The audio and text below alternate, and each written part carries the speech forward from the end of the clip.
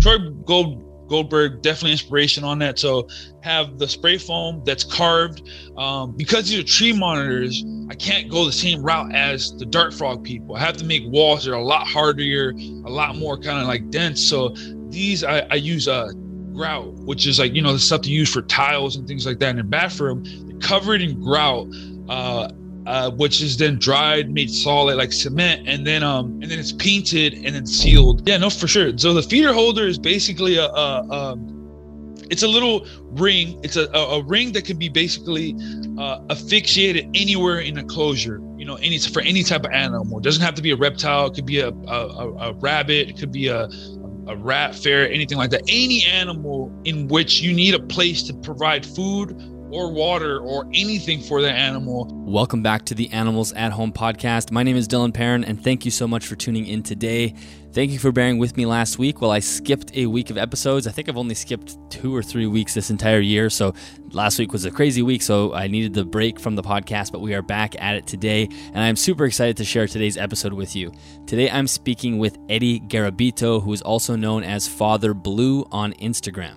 Eddy is a blue tree monitor keeper and soon-to-be breeder out of Brooklyn, New York, but he is also an amazing DIY specialist. He builds these incredible enclosures, as many monitor keepers have to eventually become just because you need such large enclosures. And he's also an inventor. He has some incredible 3D projects that he's working on that are in the reptile space, and some of the projects I haven't seen anybody else doing. These are really unique to him, and he is just scratching the surface. So in this episode, we discuss blue tree monitors, how he cares for them, how many he has and whatnot. We walked through a few of his big DIY projects that he's done. He also is breeding grasshoppers, so I spent a few minutes talking to him about that, using grasshoppers as a feeder. And then at the end of the conversation, sort of the last third, we discuss his 3D printing business and how he builds the products he's building and the ideas that he has. And really, there's some mind-blowing things, and I can't wait to see how this space evolves over time. As I said in the intro of this episode later on when I'm talking with Eddy, I originally found Eddy from the Reptile Entrepreneur podcast with Bill Strand. They do another episode where they do a deep dive into 3D printing and how all that works. So I want to direct everybody to that podcast as well. And of course, that will be in the show notes.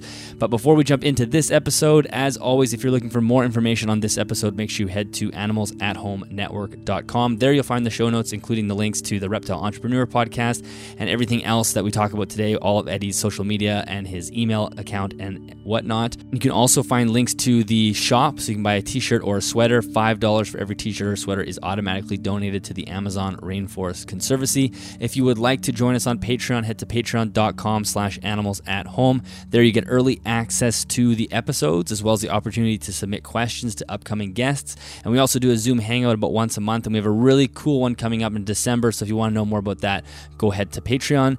And thank you very much to CustomReptileHabitats.com for sponsoring this episode of the podcast. There is affiliate links in both the YouTube description and the show notes. If you do make a purchase, a small commission comes back to me at no extra cost to you. And of course, that helps me keep the lights on in the studio.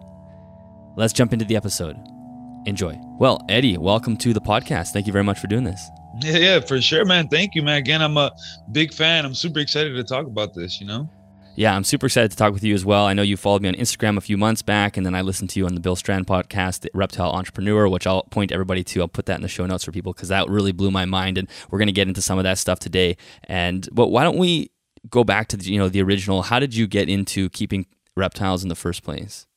Well, I mean, I've been keeping, I've been around animals my entire life growing up, with like dogs and cats and things like that. And it wasn't until like I got a little bit older, like into like high school, that I got introduced to my first reptiles, watching YouTube. I used to follow a lot of these older guys that would keep savannah monitors, and I've always fell in love with like how they traded them, like almost like little dogs, which is not the best way to talk about, a savannah monitor or anything like that. But they were like, back then they were like on free roam, and you'd see these big giant lizards coming up to them and loving them. And like, it was dope. So I got my first savannah monitor when I was like, I don't know, like 16, 17 or something like that. And I convinced my mom to like, I didn't know anything about reptiles, but when I jumped into it, I was like, I need to figure out how to keep these things like the best way. And I convinced my mom to let me build this giant, like 6 foot by like 2 foot by 2 foot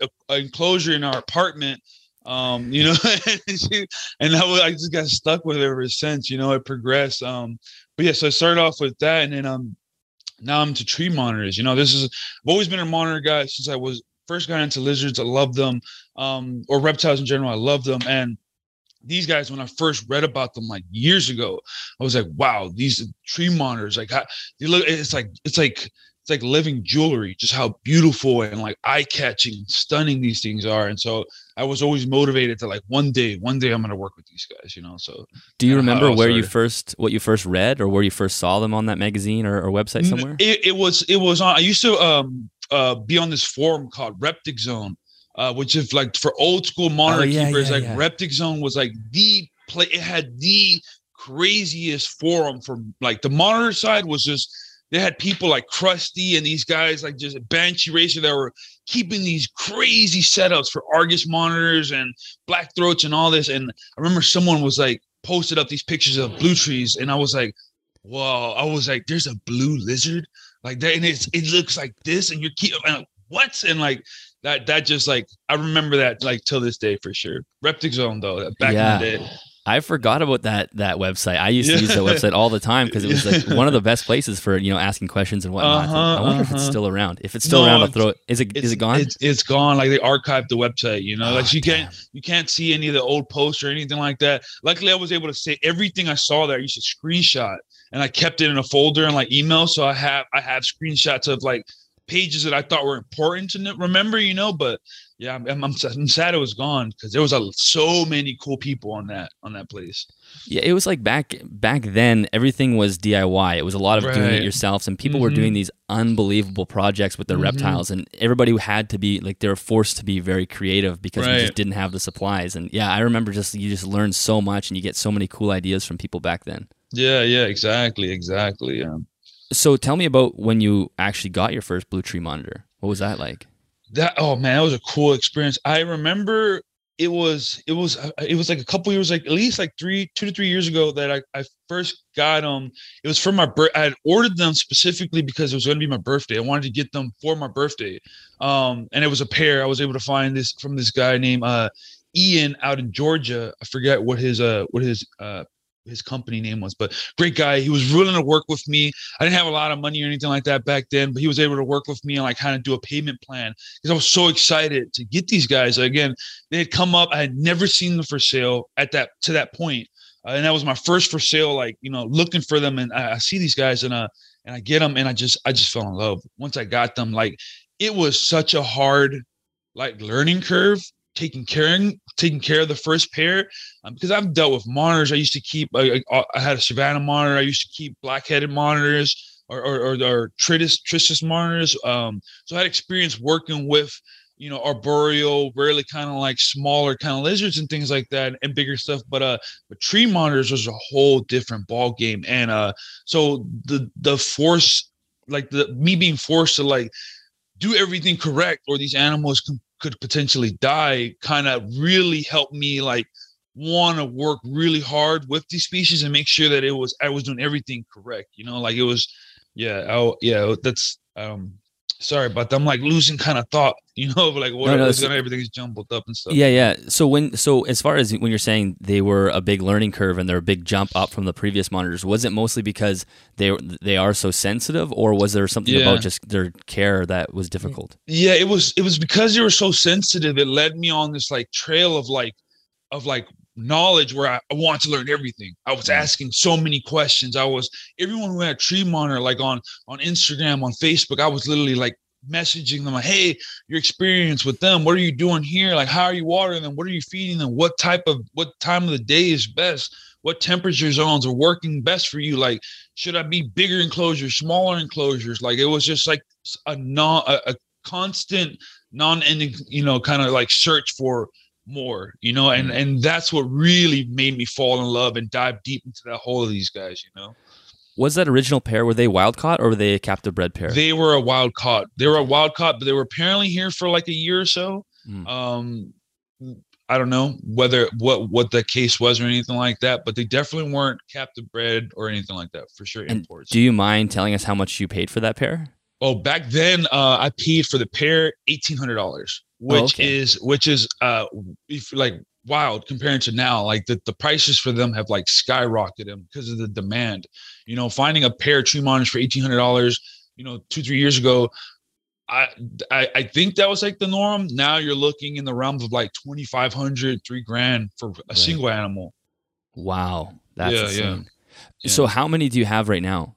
I have in my possession, I have 8, but one of them is on a loan from a friend of mine. So he wanted to stick his female with us in a project to see what could come about it, and so that's what we have right now. Yeah. Cool.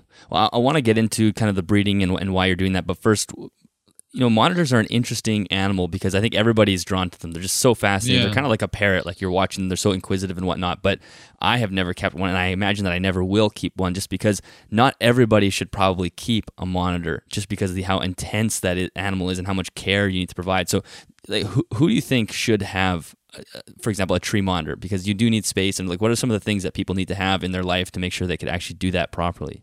Yeah, it's a big life commitment for sure, getting into these animals because they're hardy for sure. They can go, a couple days with, you know, unintended neglect, so like if you forgot to, like, oh, I didn't water or something like that, they're fine. They're not a very like super sensitive species, but they're an animal that needs a lot of dedication. Like the amount of like food that they eat, the amount of space that they require, the amount of like kind of like little things that you have to notice because these are well, for tree monitors particularly, they're sensitive with moisture, so making sure they don't get dehydrated, the humidity is correct and things like that.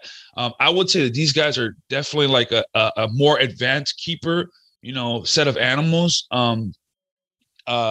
Just because the littlest thing can definitely turn them into like a stressful state in which they'll just deteriorate really fast. They'll stop eating, they'll stop drinking, and things like that. And it all depends on like the space that you have as well. Like for me, for example, my enclosures are on the larger side. Like right now, I just finished a set of 3 enclosures that measure 6 foot tall by 4 feet wide by 30 inches deep. And that's usually kind of, I don't want to say like what's the minimum requirement for a tree monitor because there's a lot of debate on that.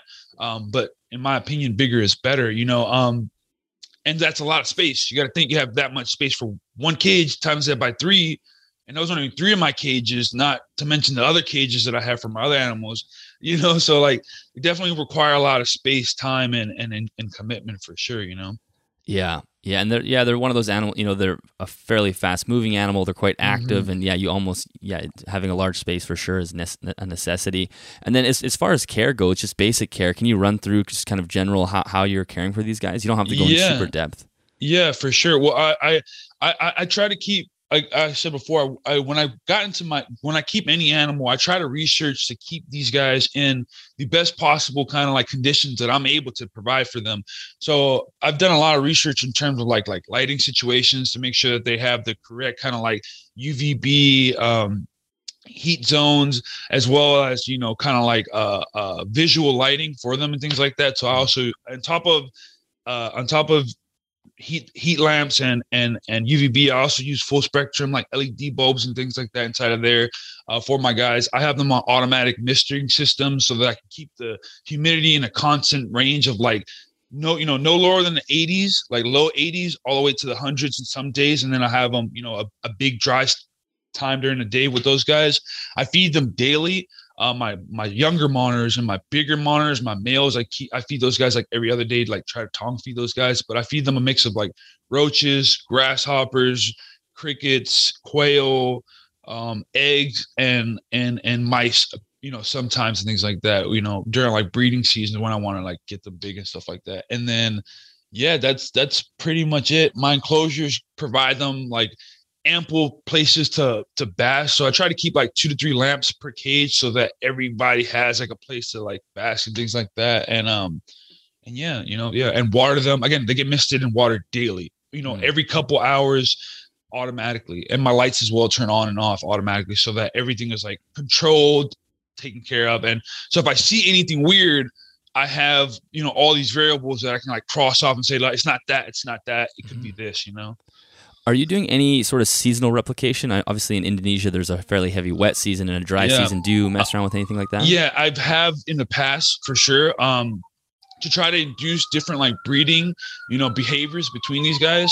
I've learned that like, during this time, it tends to be like a little bit more of a wetter time and things like that for them. So I would generally miss really heavy, where I would do periods of misting zones where there were like, it was almost like raining in their cages. It would be misted for like at periods of like 2 to 3 minutes at a time, over like a span like 8 times in a day, so it would try to keep those cages really moist, kind of where they're from, like endemic from and things like that. So I did that in the past.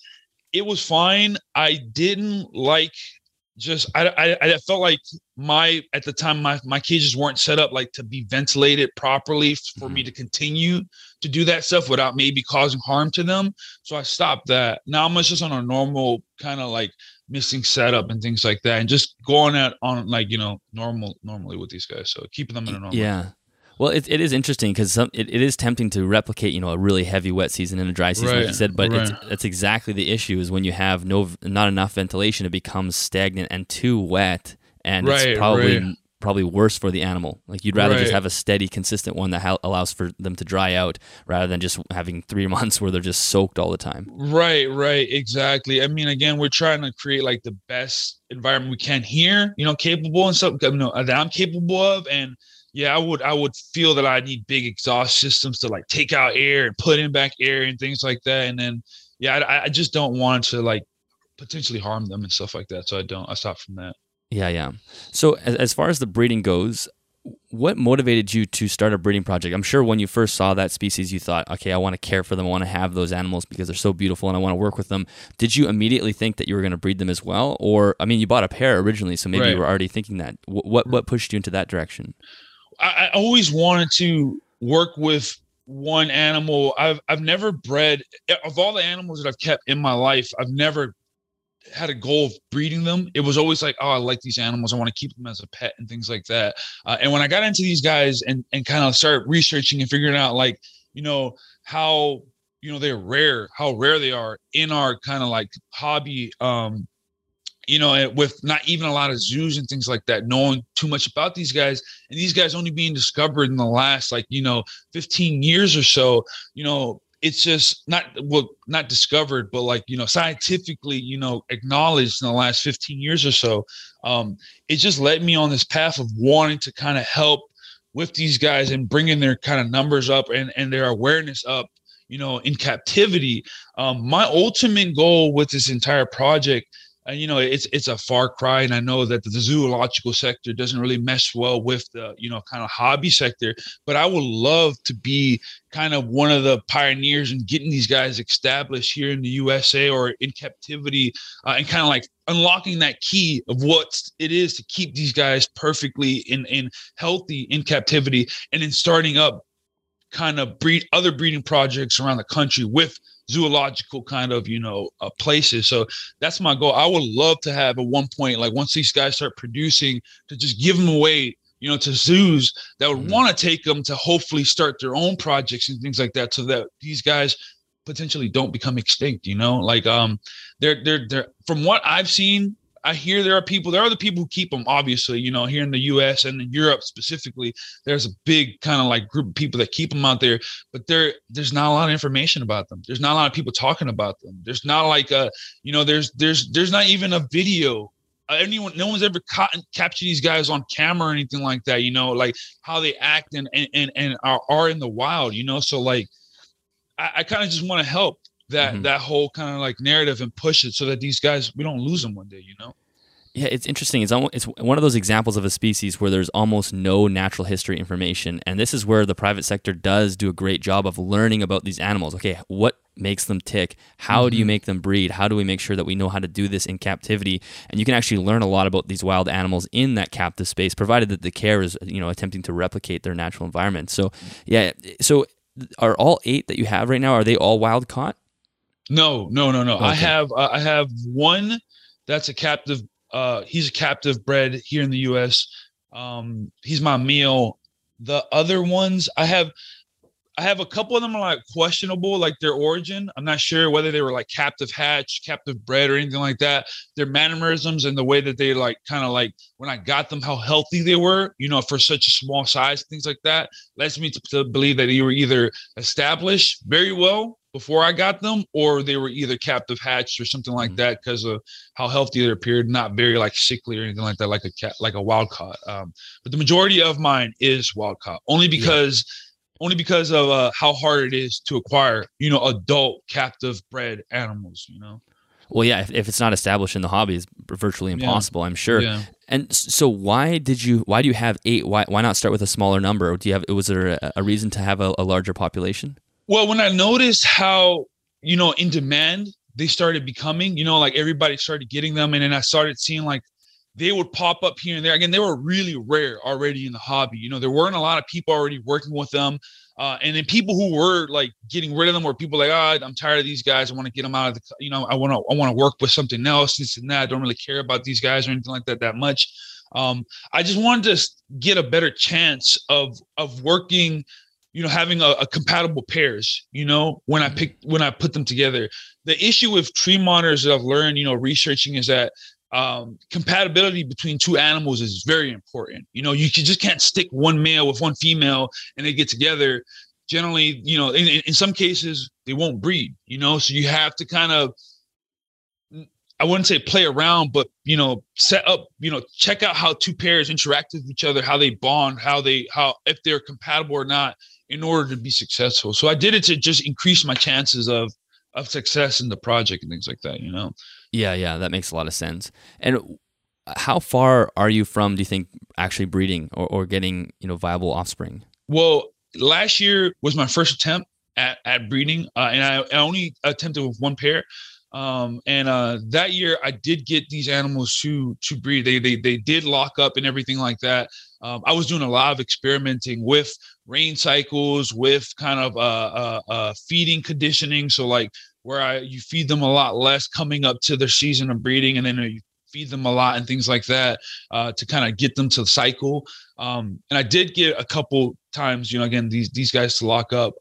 Whether the female became gravid or not, I'm not sure. I could have gotten eggs and then lost them, from the male or something like that. I don't know. I just remember them doing that. And then, unfortunately I didn't get eggs. So this year has been like, in preparation for that, was getting everything, all my conditions, kind of everything correct, starting those cycles of feeding and kind of conditioning them to get them ready for breeding this season. So this year I plan to pair up 3 pairs. Okay, awesome. Yeah, well, that's very exciting. Yeah. I'm not sure if you listened to the episode that I did with Nick Gordon from the Abronia Alliance, but they're starting that Cloud Forest Alliance, which is, they're looking for people who are working with very niche species and who are essentially exactly what you're doing. So I'm not sure if that's something you'd want to be in. I can talk to you about it afterwards once we're done recording. But I love finding people who are just like involved in a single species and they're just focused on one thing. And I think that even though, like you said, the bridge between the zoological world and the private sector isn't great, having people like yourself do this sort of thing will actually make that bridge stronger. And maybe we can start crossing animals back and forth like they do in Europe. That's a lot more popular there. Yeah, exactly. Have you ever, as far as the other species of tree monitor, are you interested in them at all, or are you just going to stay focused on the blues? I am. I actually had a pair of green tree monitors. Those are, because of how beautiful they are, they're like, I love the bright colors and everything like that, and they were awesome.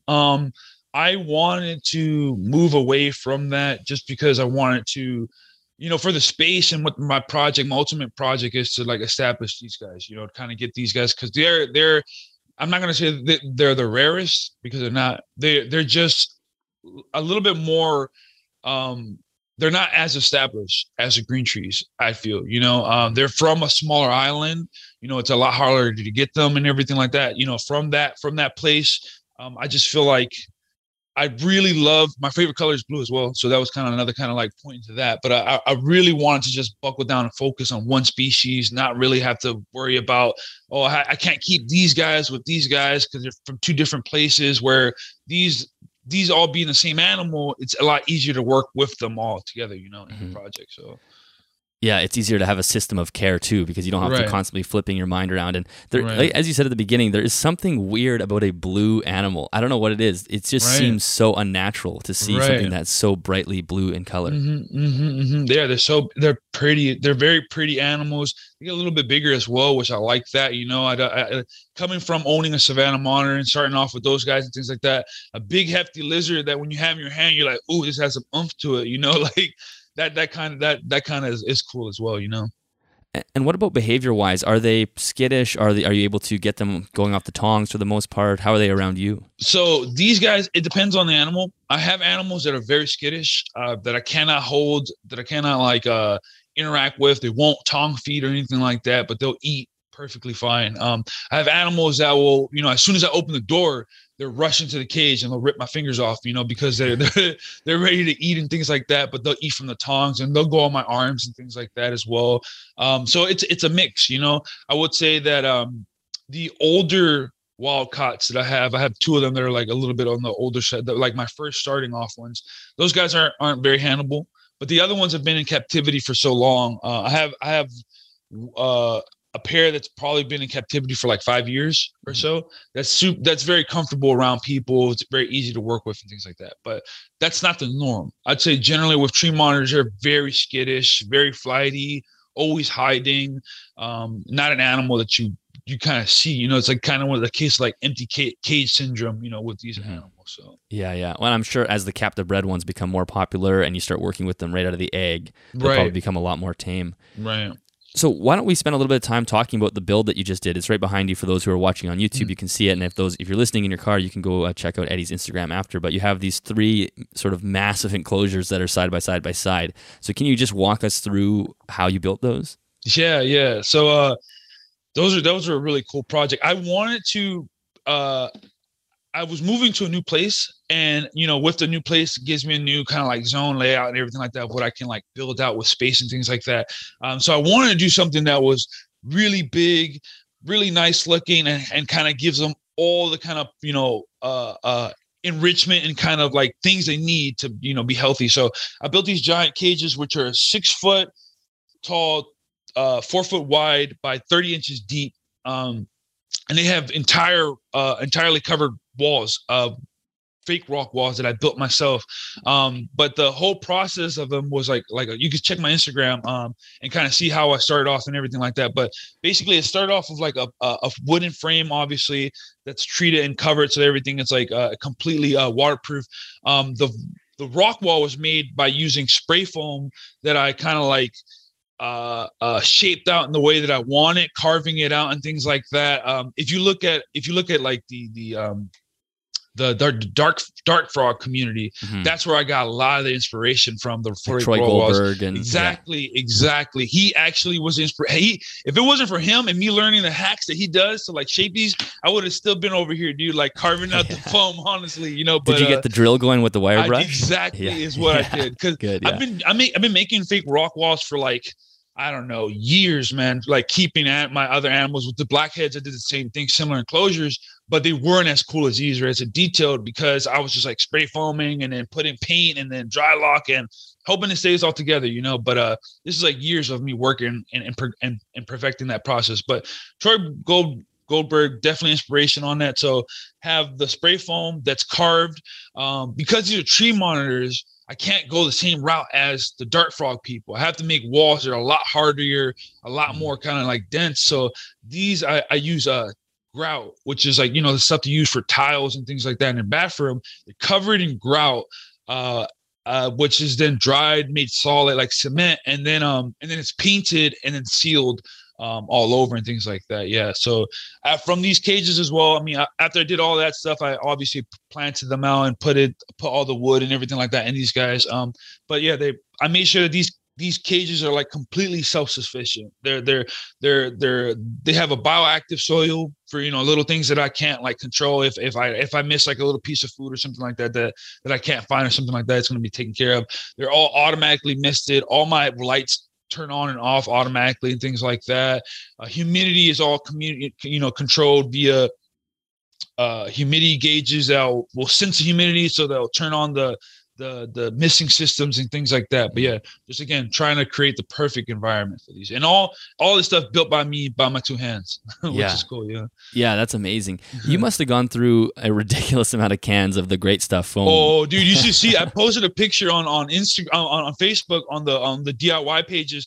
I live in Brooklyn, New York, so I don't really need a car or anything like that. But I have this giant cargo bike, and it's like a 2 pallets with like, I don't know, like 50 cans of the spray foam that I needed for this thing. Yeah, it was definitely a lot of it, man.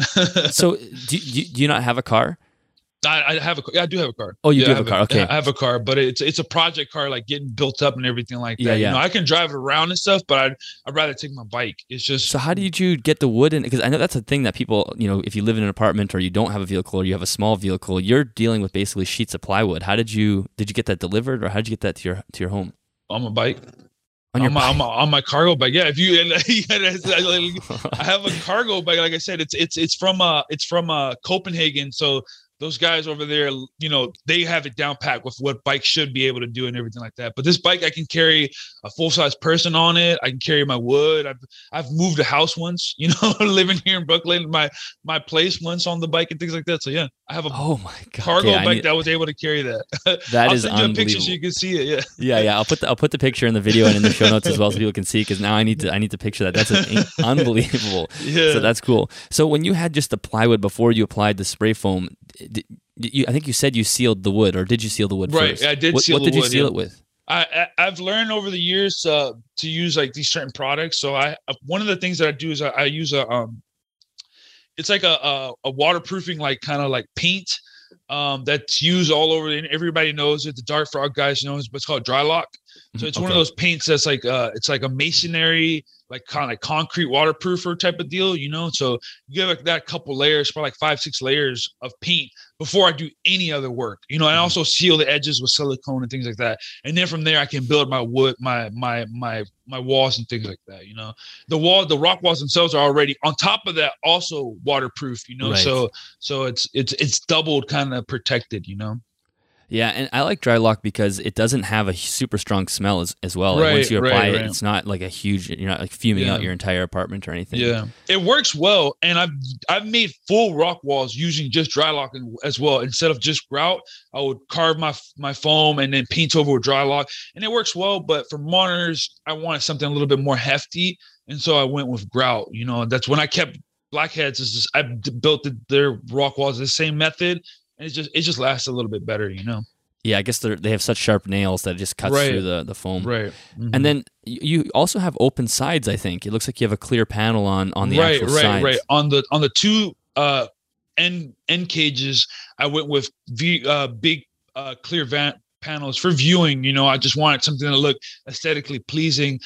Maybe I can shoot you a video, so like a walkthrough video, so that the other that'd be awesome. See anything like that. Yeah, but the sides have 2 viewing panels, because I wanted to be able to see them, you know, when I walk into the door or go into my room and things like that. So I do have that. And then the fronts are big viewing panels as well. Again, just for the aesthetics, I want to be able to see them, kind of see everywhere, every corner, because again, they hide a lot, you know. So, you know, if I have just the front viewing, they could be in a little place that I can't see, and something could be going on where they're not eating or something like that. And I just want to be able to monitor them, you know, a lot better that way. So. Is that glass, or is that plexiglass or acrylic?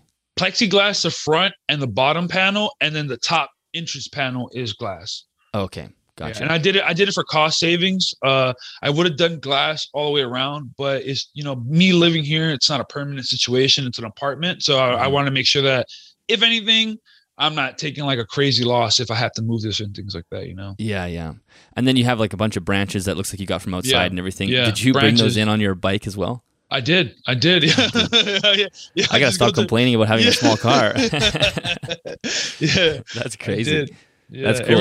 Everything I'm built on this thing. Literally, from the stand that the cages are sitting on, the cages themselves, the glass, everything was transported on the bike. Okay, everybody listen. There's no excuses anymore. I have a pickup truck, but I'd rather just use the bike. It's faster. Man.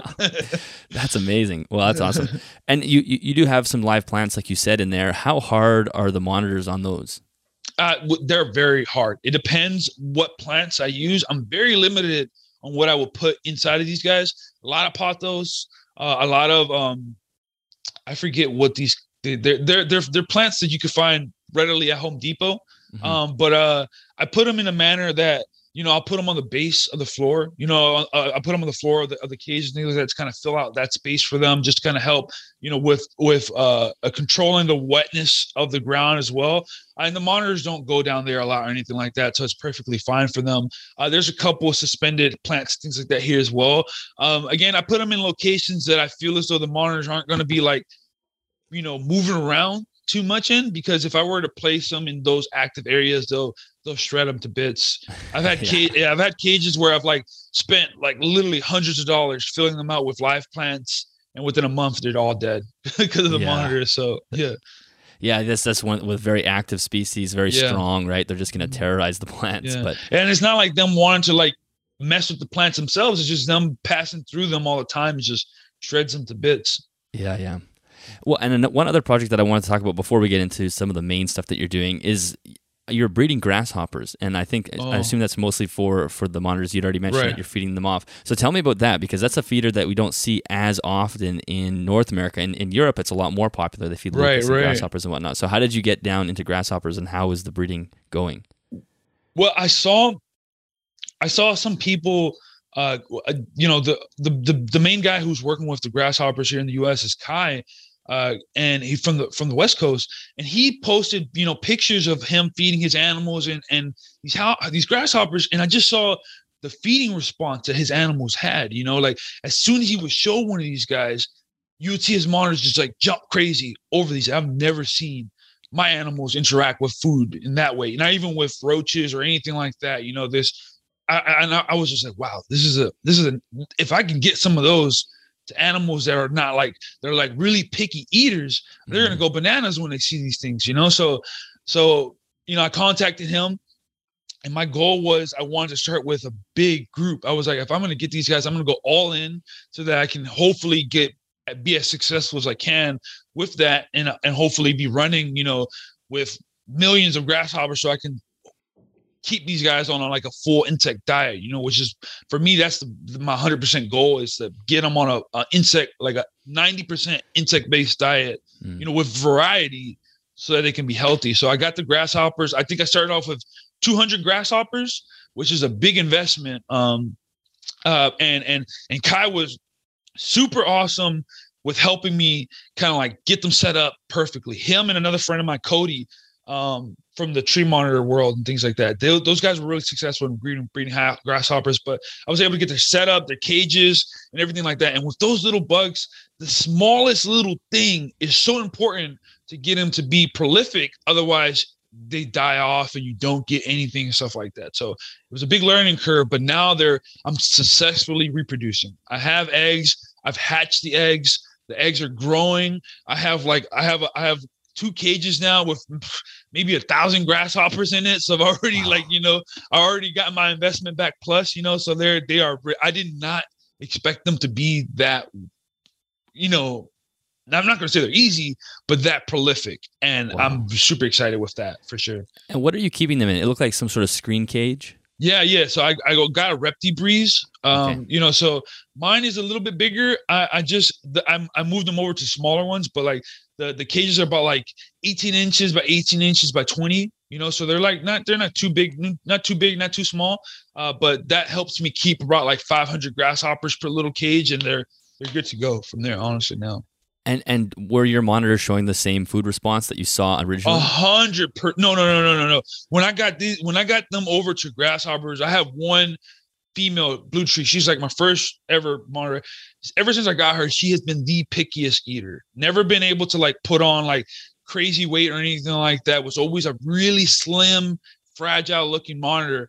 As soon as I introduced her to grasshoppers, it was wild to see her just running around the cages, chasing an animal that actually like runs away, that she can see is bigger than a cricket. Like, it was amazing to see how different that response was to those insects compared to like crickets and dubia. So super excited with that. Yeah. Very excited. So that must be obviously some sort of wild cue as well in nature. I'm sure they're eating something like that in the wild. So from research papers, from research papers that they've done, books and things that I've read, when they've done surveys on tree monitors, 80% of their gut contact was insects like grasshoppers, katydids, and things like that. So they were majority eating those animals out in the wild. So it has to be, again, like you said, a natural like feeding response to seeing, hey, I know what the hell this is. I had that before, so.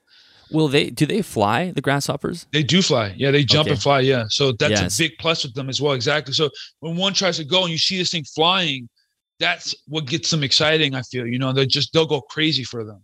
Oh, that's cool. So you have a very powerful jumper, and they'll actually have space to fly within the enclosure, so it's a good hunt for them as well. Exactly. And then what are the challenges of breeding the grasshoppers? As you said, it's not easy. It's not like breeding crickets where they kind of breed easily. Well, because I guess it's dealing with a diurnal kind of like, species of insect where it has to have light.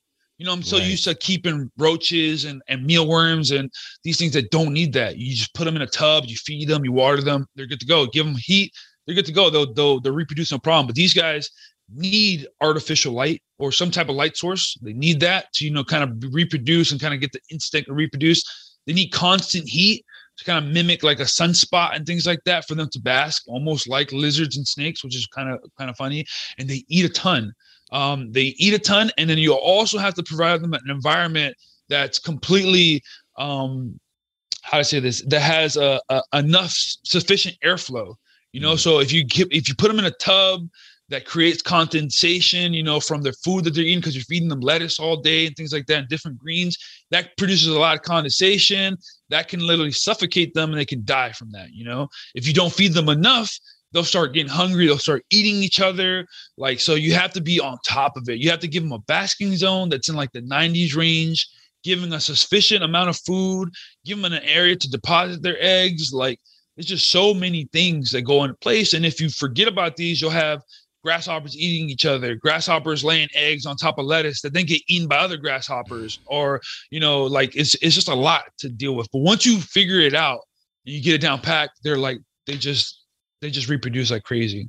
Yeah. Well, I remember my one experience with grasshoppers was maybe 2 summers ago. I thought I would go outside and catch some and try to feed my geckos. My geckos weren't super keen on them, so I didn't try it again. But just trying to catch grasshoppers outside was a nightmare. I thought it would be easy. I'm like, I'll just go outside. There's so many grasshoppers where I live, tons. Yeah. They're flying, they're hitting you. Just to get them, it was horrible. So I meant, if you have any escapees, I bet that's a real pain. Right. Yeah, it is.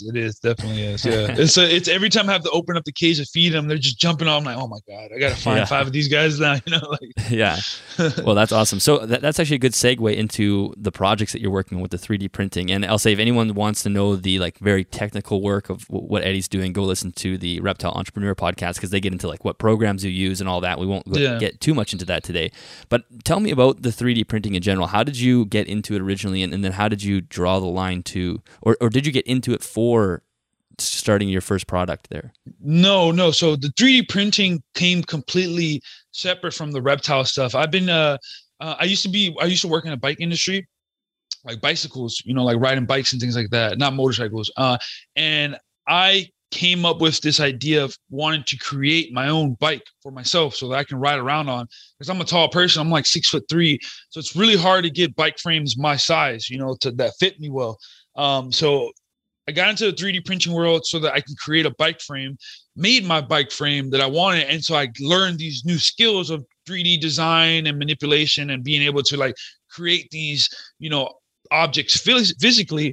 And that led me into the world of how can I use these tools that I already own, that I've invested so much money into, to help my animals, So I, with the tree monitors, going back to how finicky and picky and kind of shy these guys are. A lot of the times these guys won't eat in front of you. If you try to provide them with a meal like a dubia roach or cricket, if I let them loose in their cage, I'm never going to know whether my animal ate them or not. They'll disappear. They'll go somewhere. Who knows?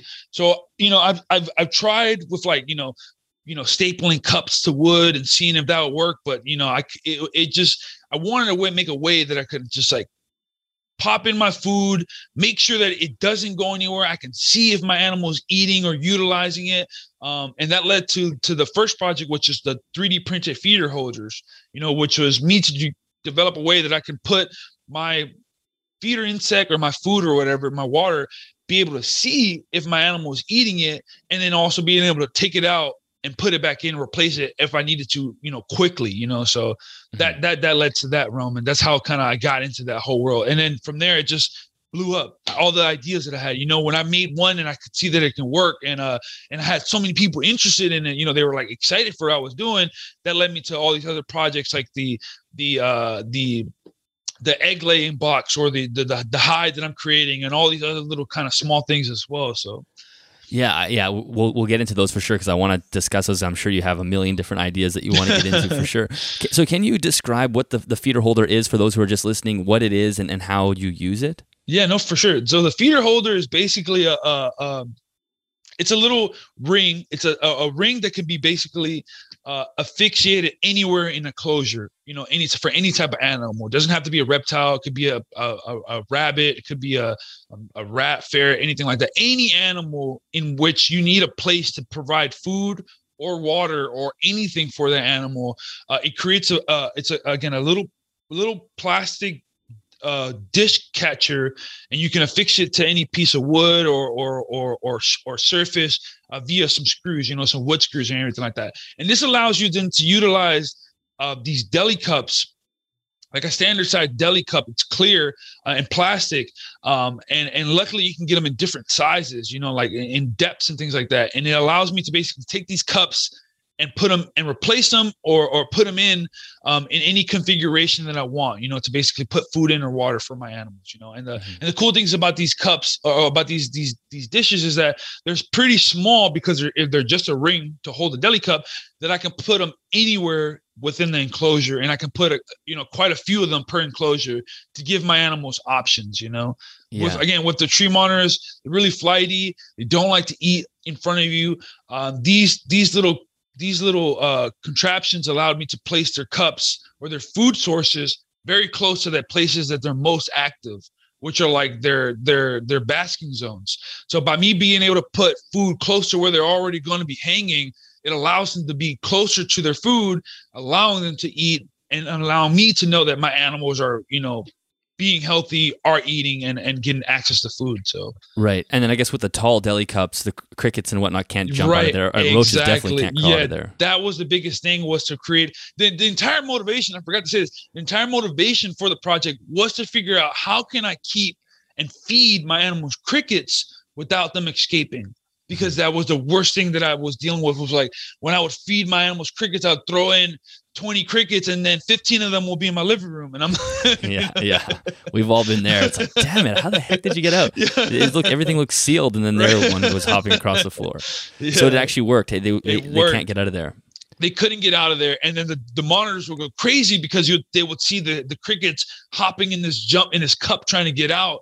And so they'll learn, like, I can't get them from the outside. I can get it from the top, and the crickets can't jump out. And so it solved that problem of feeding them crickets without the crickets going anywhere. It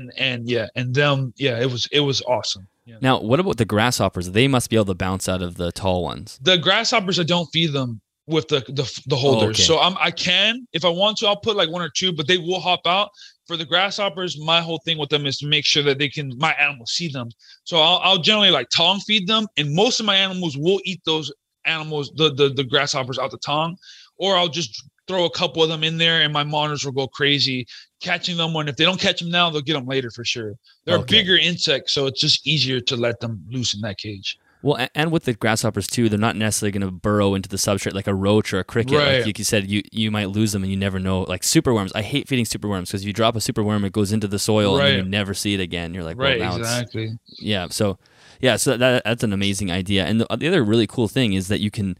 I like the idea of having several different cups, especially for water, having several different stations for fresh water within the enclosure, because that's probably, typically with reptiles, you have one water container, and, some of us, we get bad at changing the water. Maybe you leave it a few days, but at least having a few separate ones leaves better opportunity to have fresh water. Right. I tend to put about 4 to 5 holders per cage, so that my animals have various places to eat. I'm able to move them. I don't have to put them in the same spot. So that's kind of a form of enrichment and kind of helping them kind of figure out where to go.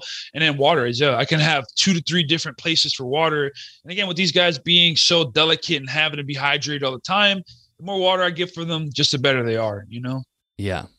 And then as far as the sizes go, like I think the deli cups are all pretty much the same diameter, like you said, so there's different heights. But then do you have smaller rings as well to hold smaller dishes? Yeah, I've started developing because, with the project and with people kind of seeing these and kind of seeing what they can do, I've had other people request to make smaller ones to feed things like crested geckos and like morning geckos and things like that. So there is that where I've already developed one that can hold like, the little ketchup containers that you will see, from like, I don't know, from your local burger joint, So those are smaller ones, and those can just be like asphyxiated or taped onto a wall and things like that. So I haven't posted those guys yet because I haven't like, I guess, had a chance to, or anything like that. But for sure, I have a couple of different sizes. I also have one that can fit big buckets. So like a pretty big like painter's bucket, like a small painter's bucket. And that one is to make like really quick nesting zones for tree monitors that I developed. So I can pack those full of dirt, bolt it to a screw, and now I have a really like a quick look nesting zone if I needed to or something like that. So that plastic is strong enough to hold that much weight? Oh, 100%. It's all the wood is what will have to be strong to hold that weight. That's the only thing that would be the factor there. Because I can print them so they be fully solid or, not so solid, things like that. But yeah, these can hold a lot of weight for sure, these plastic pieces. And then can you run through just your setup for your 3D printing setup? Because that was one thing that I found amazing when you were talking to Bill, is how many printers you have on the go. And maybe you can also take how long it takes to print one of these things. Yeah, for sure. At the moment, I have 5 3D printers. So it's like a small farm. And these 3D printers, I can probably crank out. I can print one little feeder holder. If people see the picture, it's about, I would say about like at the longest line on it, it's probably like 6-7 inches, probably wide in diameter. And it takes about like 30-40 minutes to print one of those guys, So, so I can print them all day long and everything like that. I started off with 3 printers originally, purchased 2 more this year, just because of the amount of people that were asking me for the holders. I wanted to be able to create them as fast as I can and things like that. So, and I also plan to like start, kind of like pushing that business or that kind of idea out more publicly. And so I just wanted to be ready for that whole sort of thing, But yeah, my printers can print in a space of about 12 inches by 14 inches. That's kind of like the dimensions for the actual physical space I have to make whatever I want from it. So they're pretty cool, honestly, that whole technology and what you can do with it. And then if you wanted to go with something bigger, could you have just printed out in pieces and then assemble after? 100%. Yeah. 100%. I'll design the piece so that they could be like bolted together so that they're super strong and things like that. Okay. So how much does the actual, I'm sure ink is the wrong word, but the actual cartridges that hold the plastic, like how much does it cost to load the printer with the plastic that's being used to print? Oh, that's not a lot. It's like, so it's a plastic that I use. The majority of the plastics available too aren't that expensive. You're probably spending like $15-18 a roll of plastic. Wow. And I can make, out of that roll of plastic, I can probably make 20 holders. Okay, so, wow. So it's not too much. No, not at all. Not at all. Yeah, it's funny because even, you go back 10 years and you look at 3D printing and it was like very rudimentary. Like everything was like, I don't even know what you would use with that thing. And now you can't even really tell when something's been 3D printed at home. Right, that's how good the quality is getting. It's amazing. Yeah. I've been following that space from when it first started getting mainstream. The way, how fast it advanced and the things you could do now comparative to what you could have done back then are freaking amazing, man, honestly. So you have like a whole other hobby then that you can layer onto the reptile keeping hobby, but the 3D printing is essentially its own thing. Like there's a whole thing that you have to go through as far as learning and everything. 100%. Yeah, the learning curve for that was pretty steep. And I used it for different industries, like I said, the cycling industry. So I used it a lot to make tools, for bikes, to fixing things, and also like different mounts or hold cameras in certain ways and things like that. So it was the idea behind the 3D printing kind of thing was for like prototyping, development, and design, So that's why I have those items. It was all to make things that I can test out to make sure they are safe to make in real time, in real life. So yeah, it's a whole different type of thing. Definitely separate from the monitors, but I'm glad that I got into it because it's been such a useful and vital tool for what I have right now, Well, I can imagine how beneficial that would be if you're someone that can conceptualize something and then actually create it with a printer, because how often do we all, we all have some level of DIY when it comes to keeping reptiles, and you sometimes think, oh, if I just had a piece of something that would hold this and fix it, but you can just go, okay, design that on the computer, print it up. All the lights in these cages are all custom brackets that I designed and made so I could hold them. Because I was like, the fixtures, I'm like, damn, how am I going to hold these fixtures up? They're like the old school top Zoomed fixtures. So it's not like they can just screw on to the top of a surface. I had to make fixtures that can clamp them and hold them in place, but take the heat and everything like that from them and stuff like that. Like the wood for these to hold some of these pieces of wood have these little brackets that I developed that I could just screw into the grout, and now it's like a little perch that I can lay a piece of wood that I could take off and on, like so many things, because I was like, damn, I don't want to damage the wall that I just spent so much time making. Like I want to make it safe, so like, yeah, definitely a tool that 100%. I'm happy I have.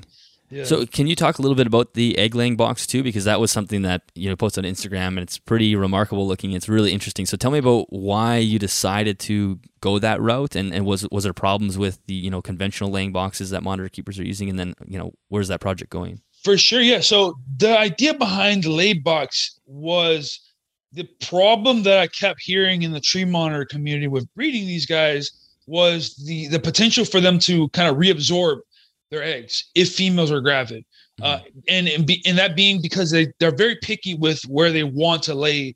They choose to lay their eggs. So the tree monitors need these very kind of tight parameters. They have to be right temperature, right humidity, right conditions, right type of soil for them to feel comfortable, and in the right location for them to feel comfortable and want to deposit their eggs.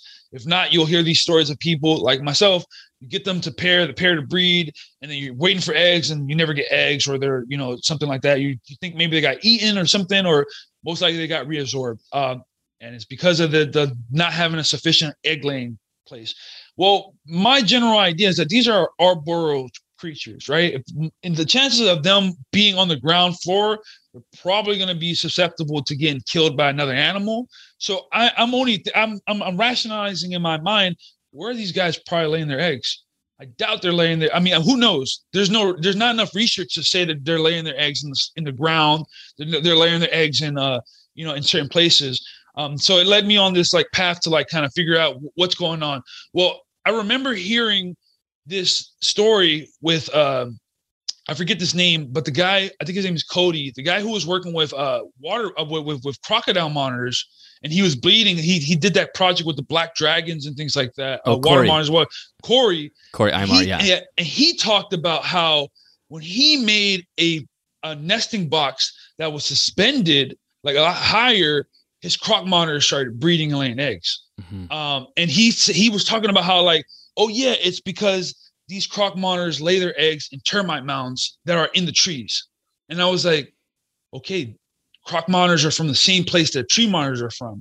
What are the chances that maybe tree monitors are also laying their eggs in the canopies of the trees inside termite mounds? And so that led to the inspiration of creating this nest box that was kind of formed and shaped similar to a termite mound that I can have suspended high up in the air, and then also controlled with heat and things like that. So I made the nesting zone basically being able to incorporate heat rope on it, so I can, with a thermostat, control the temps and everything like that, and then have all these holes in it so that it can drain, because I miss my stuff as well a lot and things like that. So the idea was just to create a place where these guys can nest higher up and see whether that will benefit them in this breeding project and things like that, Oh, that is so interesting. So were people conventionally using nesting boxes on the floor to try to get them 100%. Okay. Yeah, so they'll do like little boxes on the ground, buckets, double buckets with a heat pack and things like that in the inside, or a heat mat in the inside, and it works. For people, that works perfectly fine. There's no issues or anything like that. The tree monitors will breed and reproduce.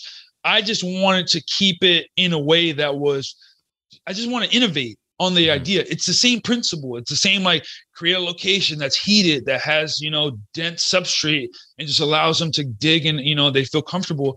And I just wanted to make it a little bit easier on them and kind of like experiment to see, hey, when I tried the nesting boxes last year, they didn't work. I had two separate zones, two different type of boxes. My animals did breed. but they didn't lay, so whether my parameters are right, probably not. Maybe I could definitely improve on those, but I also want to say, hey, I have these animals and have multiple animals. Maybe I can experiment this year with one pair and see whether this is a better solution for us. Maybe that's the key that we've been looking for, is that, hey, we're not providing these guys places to lay their eggs up higher. And maybe that's why they're not reproducing more. I don't know. But that was kind of the inspiration behind that project for sure. So is the idea to leave the eggs incubate in the enclosures, or you pull them out right away? Yeah, so how you pull them out, Is the heat just to encourage the mother to go dig, and without the heated box, she won't do it? Right. So it depends with people, but everybody swears that with the general idea in the community is that they need to be heated, because the female won't go to those areas if they're not heated. If it's too cold or anything like that, for some reason, they just don't want to be, in that. They're not diggers. They're arboreal animals that stay in the canopies all day and things like that.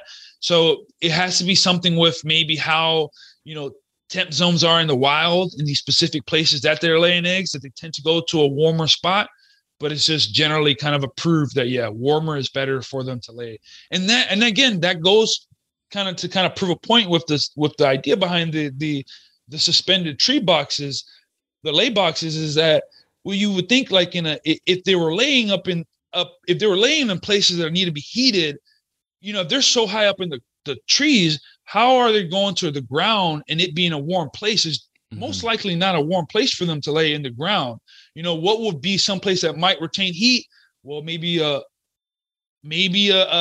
termite mound that's getting direct sunlight, that's already enclosed, that has all these caverns inside that probably help create a crazy controlled environment. Like, to me, that just makes more sense than them going to the ground to dig a hole to lay their eggs and leaving them there, and them reproducing in the wild without getting eaten by the other animals that are around, So a lot of thoughts for sure when I was developing this. It really does make a lot of sense. So can you describe just what the actual box looks like for those that are just listening? Because it almost looks like an egg shape itself. And then is it something that you can easily take out? And you said you can bolt it up and have it there, but is it something that you can easily just remove so you can incubate the eggs? Right. So the idea behind it, it's shaped like an egg with a large surface, with a large entrance hole at the top.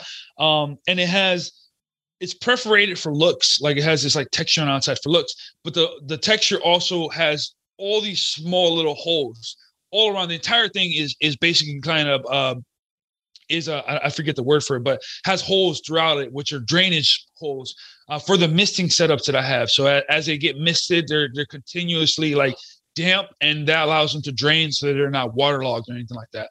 And in the rear of these guys, there's a clip system that I'm developing on it. And my prototypes that are like in use right now with my other animals, those are just fixed onto the walls permanently. I can just like screw them in. I can remove them and screw them elsewhere. But the new design, I'm still working out how to like make it so that it's like, perfectly fine. But that would be you attach the base permanently to whatever fixture, and then you'll be able to just slide in the holder and remove it in and out and kind of place it wherever you want within the cage and stuff like that. Yeah, that is such a good idea. And I can imagine that people are pretty excited about it. Yeah, 100%. Yeah, I've got people, I'm making them in a smaller size as well, because a lot of people, as cool as the lay box thing was, people want to use them as hides, because of the same thing. But to be able to put them with like some moss or something like that can be easily drained and put everywhere, so they're excited for the hide aspect as well as the laying aspect, because it's a whole different type of way. I'm sure there's someone out there who's tried this method, maybe with like buckets or something like that.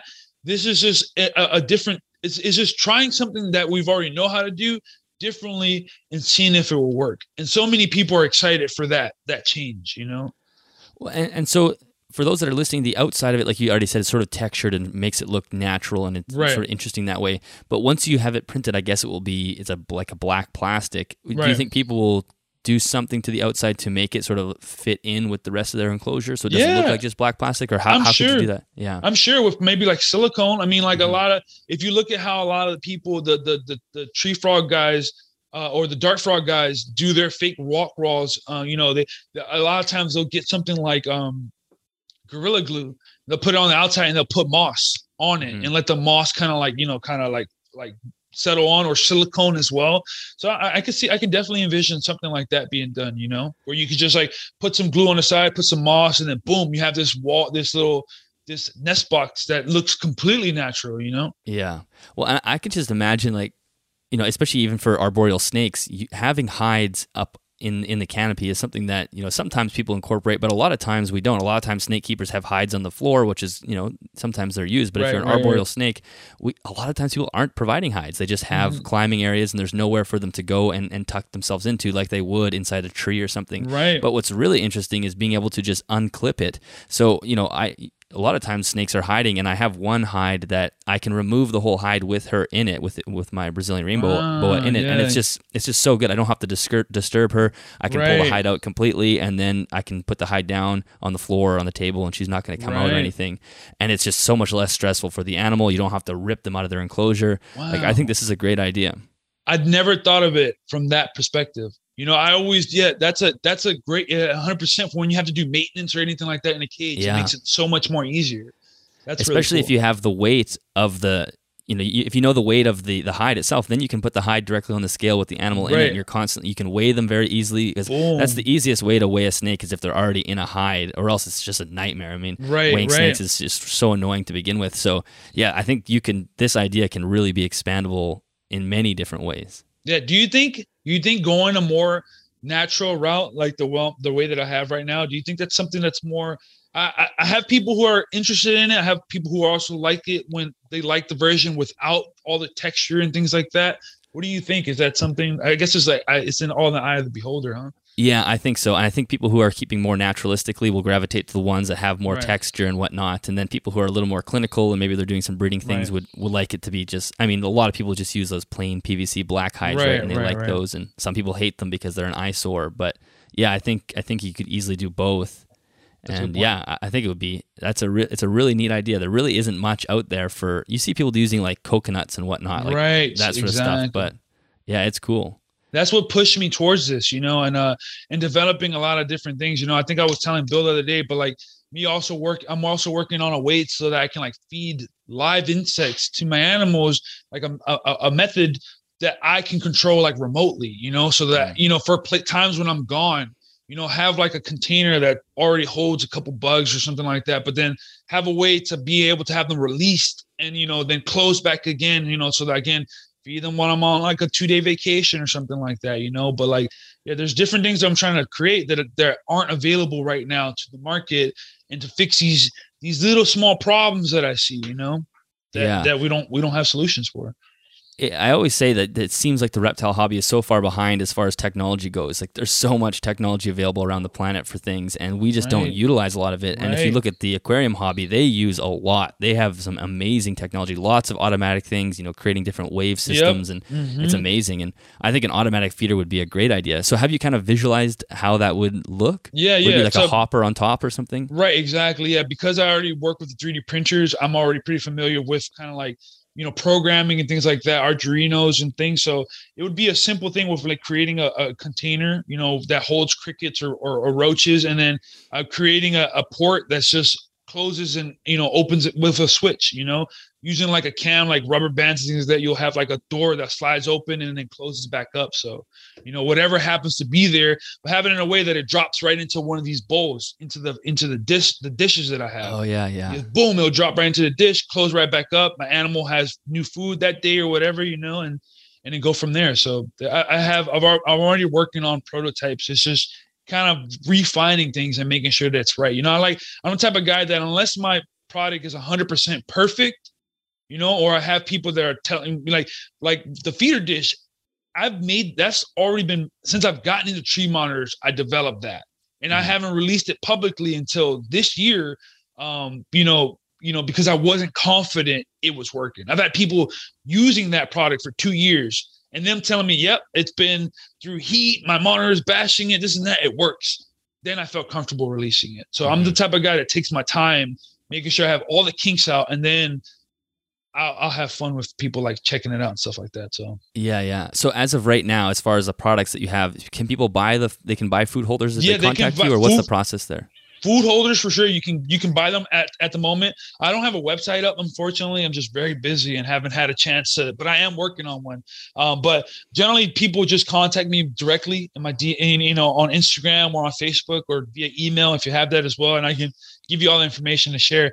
And I make them out for them. I have plenty holders ready made already. So it's just pay for those guys and I can ship them out and stuff like that, Yeah, that's awesome. I'm sure you'll hear from people after this as well. And do you have any, so you have the hide boxes, the nesting boxes, and the potentially automatic feeder. Are there any other ideas that you're tossing around that you would want to talk about, or is some things you want to keep some things I really want to keep secret because I'm Yeah. developing the website and I'm trying to like have this like nice catalog of like items that I can provide that I see as things that people can use, but I can give you things that I'm working with people who keep venomous animals. So creating items that help those guys out. I also stay safe. Yeah, exactly. I also have items that I've been working for the arboreal snakes. Again, don't want to say too much about the items that I'm working on, and then also working for like smaller geckos like crested geckos and things like that as well. So I have items. But once I have the website up and everything else, and that way people can see like, oh look, he has various items that people can kind of test out for me and stuff like that. Yeah. Well, we're just scratching the surface. I can't wait to see how that all develops. So once you get to that stage where you have a website and you have some products that you're comfortable releasing, what is your vision for how that will work production wise? You're gonna have to get some more printers, and you're just gonna spend your days just printing things. No. How does that work? I mean, we'll see, but I'll probably scale it up where I can like the good thing for me of being in New York City. There's so many bigger farms than what I have, So I'm able to probably outsource people making them for me and things like that. My line is for what I have right now, what I can do production wise. I'm fully comfortable. I can vamp it up a lot more if I wanted to, for sure. I'm able to take on, with 5 printers printing out, I can probably in one day, I can probably make, I don't know, like 70 holders, easily if I'm just there just all day, taking them on and off. So I have enough to be able to keep up with whatever demand I have right now. But later on, when I fully ramp it up, I'll probably outsource a lot of that stuff. And I guess it's pretty easy, right? You just share a schematic or share the plans, and then the computers do the work. That's all it is. Just a button, and then I just got to be there to remove it and reset it. Yeah, awesome. Well, I'm so excited for this. I think it's funny the way once you think about a concept and you realize how deep that concept could go and how many things could be done here that people just don't think about, right? Like for the automatic feeder is a great idea. I think if you had automatic feeders and you had surveillance cameras, then people could leave for several days, especially 100%. If you have different stations for water and yeah, it's an amazing idea. Is there anything that we didn't chat about today that you wanted to mention before we wrap up? I would say I'm sure because you're a very popular, a network and everything like that, on YouTube and things like that, this might draw some attention towards blue tree monitors and people wanting to kind of like figure out more information, things like that. I want to kind of lead people towards where they can maybe find more information on there. I would say that as of right now, I discussed earlier, like one for me, when I started off, the biggest help was places like Reptile Zone and, and the King Snake kind of forums and stuff like that, marketplace forums back in the day. Right now, my biggest help, the thing that's been helping me out tremendously have been the local Facebook groups, like the tree monitor Facebook groups. And I think it's like 2 or 3 of those at the moment. Check those places out. Ask a lot of questions there, kind of like deep dive into that whole world of those people that are keeping them right now before you get into these animals, and I'm sure there's going to be 1 or 2 people like, hey, I really want to get a tree monitor now after seeing this sort of thing. Make sure that you do a lot of research. You take the time to kind of figure out and learn about these animals before you just dive head first. I got mine already having kind of experience with monitors in general. I'm not going to say that these are a hard, I'm not going to say that they're a hard species to keep, but they're definitely not a leopard gecko. They're definitely not a bearded dragon, so keep that in mind. Ask a lot of questions, join the community. And yeah, just keep on, it's kind of figuring that out so that you can be 100% successful when venturing into this world, Yeah, that's a great point. It's always nice to think about wanting a species, but it's a whole other game of actually keeping and caring for a species. Right. Can you let everybody know where they can find you online? Yeah, for sure. Yeah. If you ever want to check out what I'm doing, the progress, like some of the builds that I do, like I'm always building cages, I'm always designing stuff, always messing with the tree monitors. You can find me on Instagram at father.blue, and I spell the blue BLOU. Or you can find me on Facebook as Eduardo Garabito. Yeah, and then watch how soon I'll have a website and everything like that dedicated to blue tree monitors and their conservation, as well as the 3D printed products and things like that I make. Awesome. Yeah, I'm so excited for this, Eddy, and I think that we'll probably do another one in the future because you have all these. You're one of those things where we're gonna have to catch up with you in a year from now to see what you're doing. And for those listening, Eddy did a great podcast with the Reptile Entrepreneur podcast, and I think there's some other podcasts coming out as well. So I'll make sure those are in the links for people to go because they go into some more detail with the 3D printing and whatnot. So, Eddy, thank you so much for joining me on an episode. This was a fantastic chat. I cannot wait to see where this heads, and I'm gonna have to pick up some of your products as well because I'd love to test them. Awesome, man. Thank you again, man. I'm a big fan, and I'm super excited that I get to share this. You know, it's something that I'm so passionate and excited about, and I'm glad that you gave me a chance to speak about it, man. You know. Awesome. It was a pleasure. Yeah, same here, my dude. All right, that is the end of that episode. Eddy, thank you so much for joining me. I had a blast chatting with you, and I cannot wait to have you on again, maybe in a year or so we can see what you're up to. I'm definitely going to be keeping an eye on your Instagram page and picking up a couple of those products so I can test them out. And I know that you're just scratching the surface, so it's going to be pretty incredible to watch you develop over the next couple of years. Listeners, thank you so much for listening. If you did enjoy it, make sure you share it on social media. If you want to give us a 5-star rating on Apple Podcasting app, that does really help. And really, one of the best things you can do is just go over to Eddy's Instagram page or his Facebook and go say hi. Let him know that you heard him on the podcast. That I know the guests really love to hear from the listeners. So if you want to do that, I would love that. If you are looking for more information on this episode or any other episode that has been recorded, head to animalsathomenetwork.com. Of course, that's where all the show notes are. And if you are interested in joining us on Patreon, head to patreon.com/animalsathome. And as always, thank you so much to CustomReptileHabitats.com for sponsoring this episode of the podcast. We're going to be doing some pretty cool projects with Custom Reptile Habitats soon, so keep an eye out for that. But as always, I do really appreciate their support. There are affiliate links in both the show notes and the YouTube description. Okay, that is it for this week, and I will see you next Sunday.